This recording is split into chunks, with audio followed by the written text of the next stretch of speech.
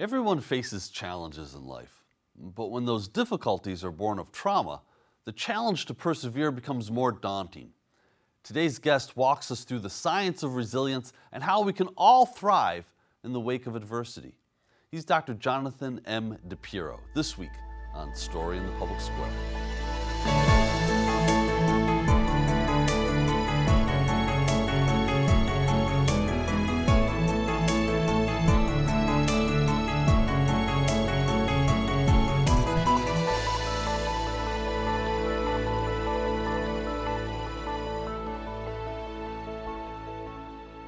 Hello and welcome to Story in the Public Square, where storytelling meets public affairs. I'm Jim Ludis from the Pell Center at Salve Regina University. And I'm G. Wayne Miller, also with Salve's Pell Center. Our guest this week is Dr. Jonathan M. DePierro, Associate Director of the Mount Sinai Center for Stress, Resilience, and Personal Growth. He's one of the co-authors of Resilience, the Science of Mastering Life's Greatest Challenges, which is out now, in its third edition, I should know. He's joining us from New York. Jonathan, thank you so much for being with us. Thank you for having me. You know, we want to note that your other co-author, Dr. Dennis Charney, wasn't able to be with us today. And we note with some sadness the passing of your other co-author, Dr. Stephen Southwick. But we're grateful for you for being with us today. Resilience is a word that, I think I knew as a high school student long time ago. But it seems like it is much more prevalent in popular culture, in the way schools talk about educating students, and just in life in general. What is resilience? What are we talking about? And why is it so popular today? Yeah, so resilience has a lot of definitions, which has been kind of a problem for scientists, figuring out what it is, how to measure it, and then also how to promote it. The way we think about resilience in our work at Mount Sinai and in the book is the ability to adapt to, recover from, and grow after life's challenges, big and small. So, that it seems simple. I'm imagining that it's a lot harder in practice. Right. And especially if you've been through a really traumatic event, the recovery process can take weeks, days, months, and can be prolonged, but can be helped along by a variety of different things, including the support network that you have socially. So all three editions include some writing about the trauma that many people, I would argue probably most people in America, experience in the wake of the terrorist attacks of 9/11. Is that what A, inspired your research, and B, is that what inspired it on some level or at some point this book in its three editions? I would say in part, but at the onset of this research was with Dr. Charney and Dr. Southwick working at the VA and seeing patients with PTSD, seeing veterans with PTSD, and really wanting to learn more about how they can recover best, how they can heal best from the trauma. And so what they did is they actually interviewed Vietnam War POWs. They had many of them come into the VA, sit for recorded interviews, and that formed the basis of decades of research and understanding human resilience. Personally, my interest in resilience did start with 9/11 responders because I started my work as a clinician, as a psychologist, working with first responders who went down to Ground Zero, participated in the rescue and recovery effort, and many of whom developed PTSD, depression, anxiety as a result because they saw really intense human suffering. And we're actually very lucky that there's a federally funded program under the Zadroga bill to provide medical and behavioral health care to these responders. And I was one of the prior to the center starting, one of the clinicians that was providing that care. Were you in New York when 9/11 took place? Yes, I was. I was actually dating myself. I was a high school student. I was a sophomore in high school. I was at Xavier High School on 16th Street, so not too far off from Ground Zero. Far enough away for it to be safe, but not so far off that you couldn't see the dust and the impact of that. And a number of my classmates lost family members. So were you personally traumatized from that, would you say, or? Yeah, so trauma is one of those tricky words. I think for me, as a 15 or 16-year-old kid, it did affect my sense of how safe the world is. Right. Actually, I was just thinking back. I had been in the World Trade Center towers sometime earlier that same year, Wow. meeting with family members for lunch, and it did sort of puncture the veneer of safety. But I didn't develop what we would consider to be post-traumatic stress symptoms afterwards, in part because our school really came together, was very supportive. I had friends, I had family, and I wasn't as directly affected as other folks. I did not personally lose people in the attacks. My dad lost business colleagues. Wow. So the third edition has been updated to reflect life in a post-COVID world, and we're going to get into the book in depth momentarily, but can you draw any parallel between 9/11 and COVID, the trauma that so many people experienced? Right. In some ways, there are similarities, and in some ways, there are very clear differences. In terms of the similarities, it was a trauma. These two were traumas on a large scale that affected a good number of people. COVID, by making it different, is that it affected people all around the globe, somewhat at different times, but all around the globe. 9/11, the epicenter of the impact was in New York City and in Pennsylvania and at the Pentagon. And it reverberated out from there, but it was somewhat circumscribed in terms of the number of people that were killed, the number of people that were injured, the number of families affected as directly. But COVID, the scope of that had been, just many times order of magnitude bigger than that. So the reach of COVID was certainly higher. And, arguably in the United States, there was a coming together of neighbor and neighbor supporting each other after 9/11 that we didn't see for a variety of reasons after COVID, which I think complicated people's emotional recovery. If there was mistrust of doctors, there was vaccine skepticism, there was anxiety around every corner that wasn't going away, that was being fueled in part by some news stories. Wayne's right. We want to make sure that we get to the book, but I want to linger a little bit more, sort of in this table setting, as it were. I don't know that you can answer this question with a simple explanation, but I'm curious about a definition of trauma. And there are all different kinds of traumas, and I suppose that it's probably unique to each individual case. But what does trauma do to an individual? Right. So there are a couple of different definitions. There's the psychiatric definition, and I would say there's a broader definition that a number of other experiences would fall under. So a broad definition is that trauma is an experience that overwhelms the body's ability to cope. That is in excess of what you can actually deal with, and leaves a mark in terms of its emotional impact. Psychiatrically, a traumatic event, if we look at our diagnostic manual, is a life-threatening situation where you yourself were seriously injured, where you saw someone being killed, you heard about a loved one being seriously injured or killed, or through your work, say as a 911 dispatcher, you learned about the details of horrific events over and over again. So there was a life-threatening injury component to that in our psychiatric understanding. But one thing I want to point out is that that does not include experiences of racism and discrimination and emotional abuse that many people would consider to be traumatic. I myself, as a clinical psychologist, would consider in many cases to be traumatic and leave an emotional impact. Jonathan, is it fair to say that most, if not all people, will experience at least one traumatic event in their life? That's absolutely fair. That's actually what our research studies show. Somewhere between 65 and 95% of adults will experience at least one life-threatening event over the course of their lives. Now, what we also know is that trauma does not equal post-traumatic stress disorder. Most people who experience a life-threatening event do not develop post-traumatic stress disorder, the vast majority of folks. In fact, it's really only around 10 or 11% of folks who experience a life-threatening event that go on to develop PTSD. It's like resilience. It's one of those terms that's thrown around in social media, in articles, but it means a very specific thing, and it's actually certainly not as common as trauma exposure in itself. Well, so let's talk about, the book lays out a number of strategies that people can use to to be more resilient.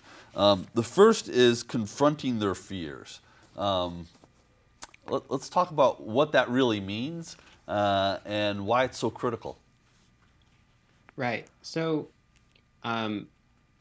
through facing your fears, you can challenge yourself to learn new things. Let me give you an example. One of the most common fears before COVID was public speaking. Mm-hmm. And one of the ways to challenge that fear is to gradually expose yourself to tiny doses of public speaking. That might mean speaking in front of the mirror, speaking in front of two people, and then speaking in front of a room. If you need to, for your job or for your academics, to public speak, that's the way to go about it. You will not, just by thinking about it, talk your way out of that fear. You really have to confront the fear piecemeal with support in order to address it.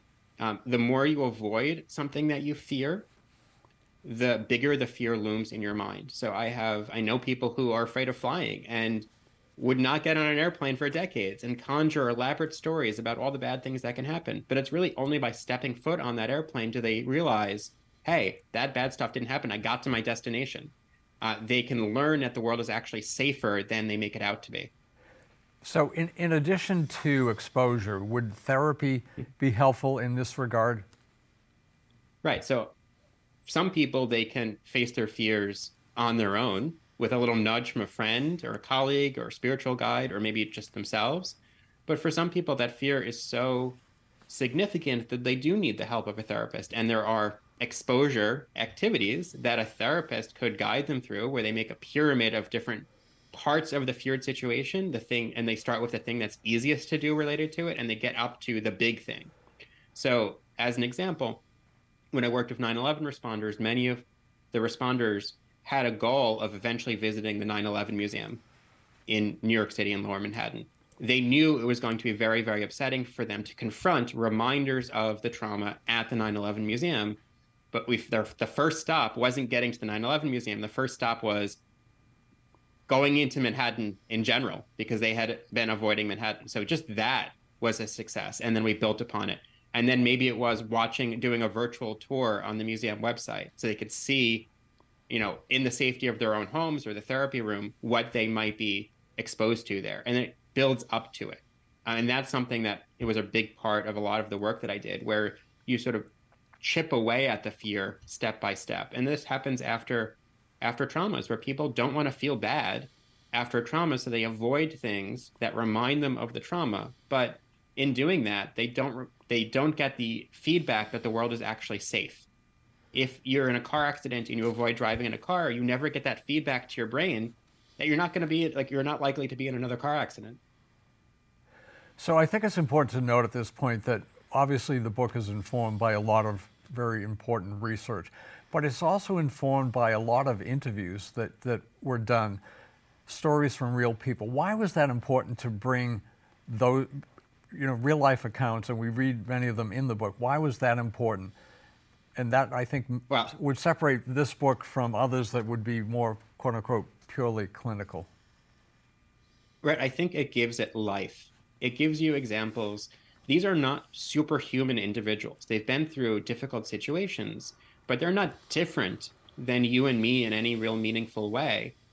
They exemplify some of the things that our research studies show. They exemplify some of the things that our brain imaging studies show, and they give life to it. It could be kind of dry and boring for the average person to take a book off the shelf and just read 10 chapters of pure science. This gives it life and also personalizes it, and we hope that people see themselves in the stories of these individuals. So the next strategy is maintaining an optimistic but realistic attitude. How do you do that? Right. So we're not talking about toxic positivity or Pollyannish optimism. What we're really talking about is acknowledging the challenges that you face and focusing on what's within your control. People who are pessimistic tend to get bogged down in lots of things that are outside their control. And they also tend to see the challenges that they face as lasting forever and pervasively impacting lots of parts of their life. But people who are optimistic can put really good mental boundaries around the challenges that they face. That I know it's going to last for just a short time. I don't know when it's going to end, but it's going to end. And there are things that I can do that are within my scope of control to make my day better. We need to take a quick moment for station identification. This is Story in the Public Square, where storytelling meets public affairs. An audio version of this show can be heard multiple times every weekend on Sirius XM satellite radio's popular Politics of the United States. That's the POTUS channel, number 124. We produce Story in the Public Square with a great crew at Rhode Island PBS, and we're lucky to work with them. I'm Jim Ludis. On most days, you can find me running the Pell Center at Salve Regina University in beautiful Newport, Rhode Island. If you want to connect with me on Twitter, you can do so at JMLudis. Joining me as he does every week in the co-host chair is my friend G. Wayne Miller, who is an award-winning journalist and the author of 20 books. You can find Wayne on X, I shouldn't call it Twitter anymore. He's at G. Wayne Miller. And our guest this week is Dr. Jonathan M. DePierro, Associate Director of the Mount Sinai Center for Stress Resilience and Personal Growth. He's also one of the co-authors of Resilience, the Science of Mastering Life's Greatest Challenges. You can find him on X at John M. DePierro. That's JON_M_ DePierro, DEPIERRO. You know, Jonathan, I had some friends who've come back from war and suffered with PTSD. I can think of trauma in various loved ones' lives that is profound. How do you approach this not sounding like you have to draw on that you're somehow flawed if you're not resilient? If you're suffering from PTSD, or if you have some sort of, you've experienced some sort of trauma, how do you make sure that you're not re-victimizing those people in approaching resilience from be optimistic, confront your fears? It seems to put the burden on the victim in some respects. Right, and this is why we have a broad definition of resilience. We see resilience and the processes of recovery in individuals who are suffering with PTSD symptoms and depression. It is not enough to say that resilience is simply that you didn't get PTSD after a trauma, or that there's something wrong with you because you did. Those same skills that might have prevented someone from developing PTSD in the first place are the same skills that can be used to help someone with the diagnosis recover. And actually what we know, to skip 4 or 5 chapters ahead, is that there is actually tremendous growth that can occur in the midst of suffering. We call this post-traumatic growth. Yeah. And what we knew from our healthcare workers is that 80% of our healthcare workers who were taking care of patients at the height of COVID at our hospital, Mount Sinai, said that they changed in a positive way as a result of the work that they did. That they had a new sense of their own abilities, stronger relationships, they had a new sense of priorities in their life. And at the same time, what we also know is that those healthcare workers with PTSD symptoms endorsed the most growth. So that distress and those symptoms actually, fueled them to look at themselves and look at their lives and reevaluate where they are now in relation to where they were before. That's a remarkable So the distress statistic. can actually be alleviated, leveraged for change. Yeah, that's a statistic I think that's often left out of news accounts of people who worked in healthcare and what their outcomes were. And so social support, you're right, is also vital. Why is it vital, and what are we talking about when we say social support? Yeah, so that's an excellent question. It is probably one of the most reliable resilience factors. In studies that we've looked at before, during, and after trauma exposure, social support is the biggest protective factor. And when we talk about social support, I'm talking about 2 or 3 different things. I'm talking about emotional support. That is to say, someone to validate your emotions, someone you can talk to when you go through a difficult situation, somebody who is in your corner and backs you up and validates you 100%. That could be a friend, family member, or so on. But there's also tangible support, someone to take you to the doctor if you're sick, somebody to watch your kids if you have something to do, if you're going through something and need some time away. That's called tangible support. And we also saw during the pandemic, especially with our healthcare workers, that leadership support was an additional form of social support, that they had a manager or director who was right there with them, giving clear directives, supporting them, validating their distress, and being there. And I'll just add one more thing, which is exceptionally important. Giving support is as important as getting support. Getting support has a lot of literature behind it, but giving support to other people, being altruistic, giving of your time, giving of your energy to people actually blows back on you in a positive way. So it's not just about the support that you receive, but it's about the support that you give, even in the midst of going through something difficult yourself. I think that's very important to hear. What if I'm watching this show and I live alone, I'm isolated for whatever reason? How would I go about finding social support? Yeah, so I think it just really starts with finding one or two people. And I'll give you an example. It was like, so during the pandemic, when people were having to isolate and shelter in place, there was a huge explosion in online communities, people turning to social media and Twitter in a positive way. There's bad examples in a bad way, but in a positive way for support. But one of the things that I would encourage people to do is like go through your phone. Think about somebody you haven't talked to in a while and send them a message that says, hey, what's up? It takes all of 2 seconds. And what actually we know from the literature is that that person getting the hey, what's up message feels good getting that message, knowing that somebody's reaching out and caring for them.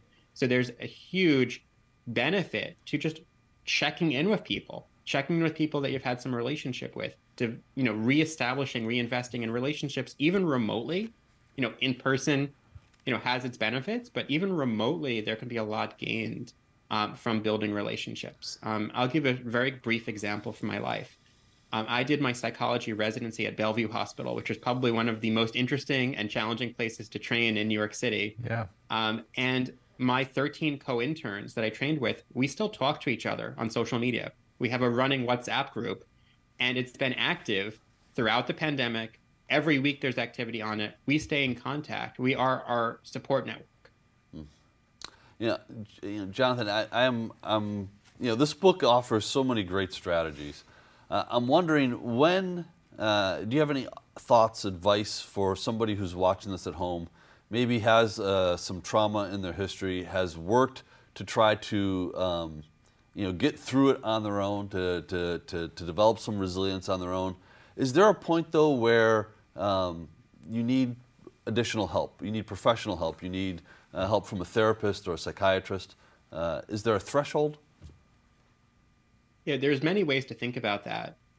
But one way is to think about if the symptoms that you're experiencing, if the, for example, mistrust or irritability or sleep problems or negative views of yourself, if that's not changing despite a lot of efforts on your part, that doesn't mean you're failing.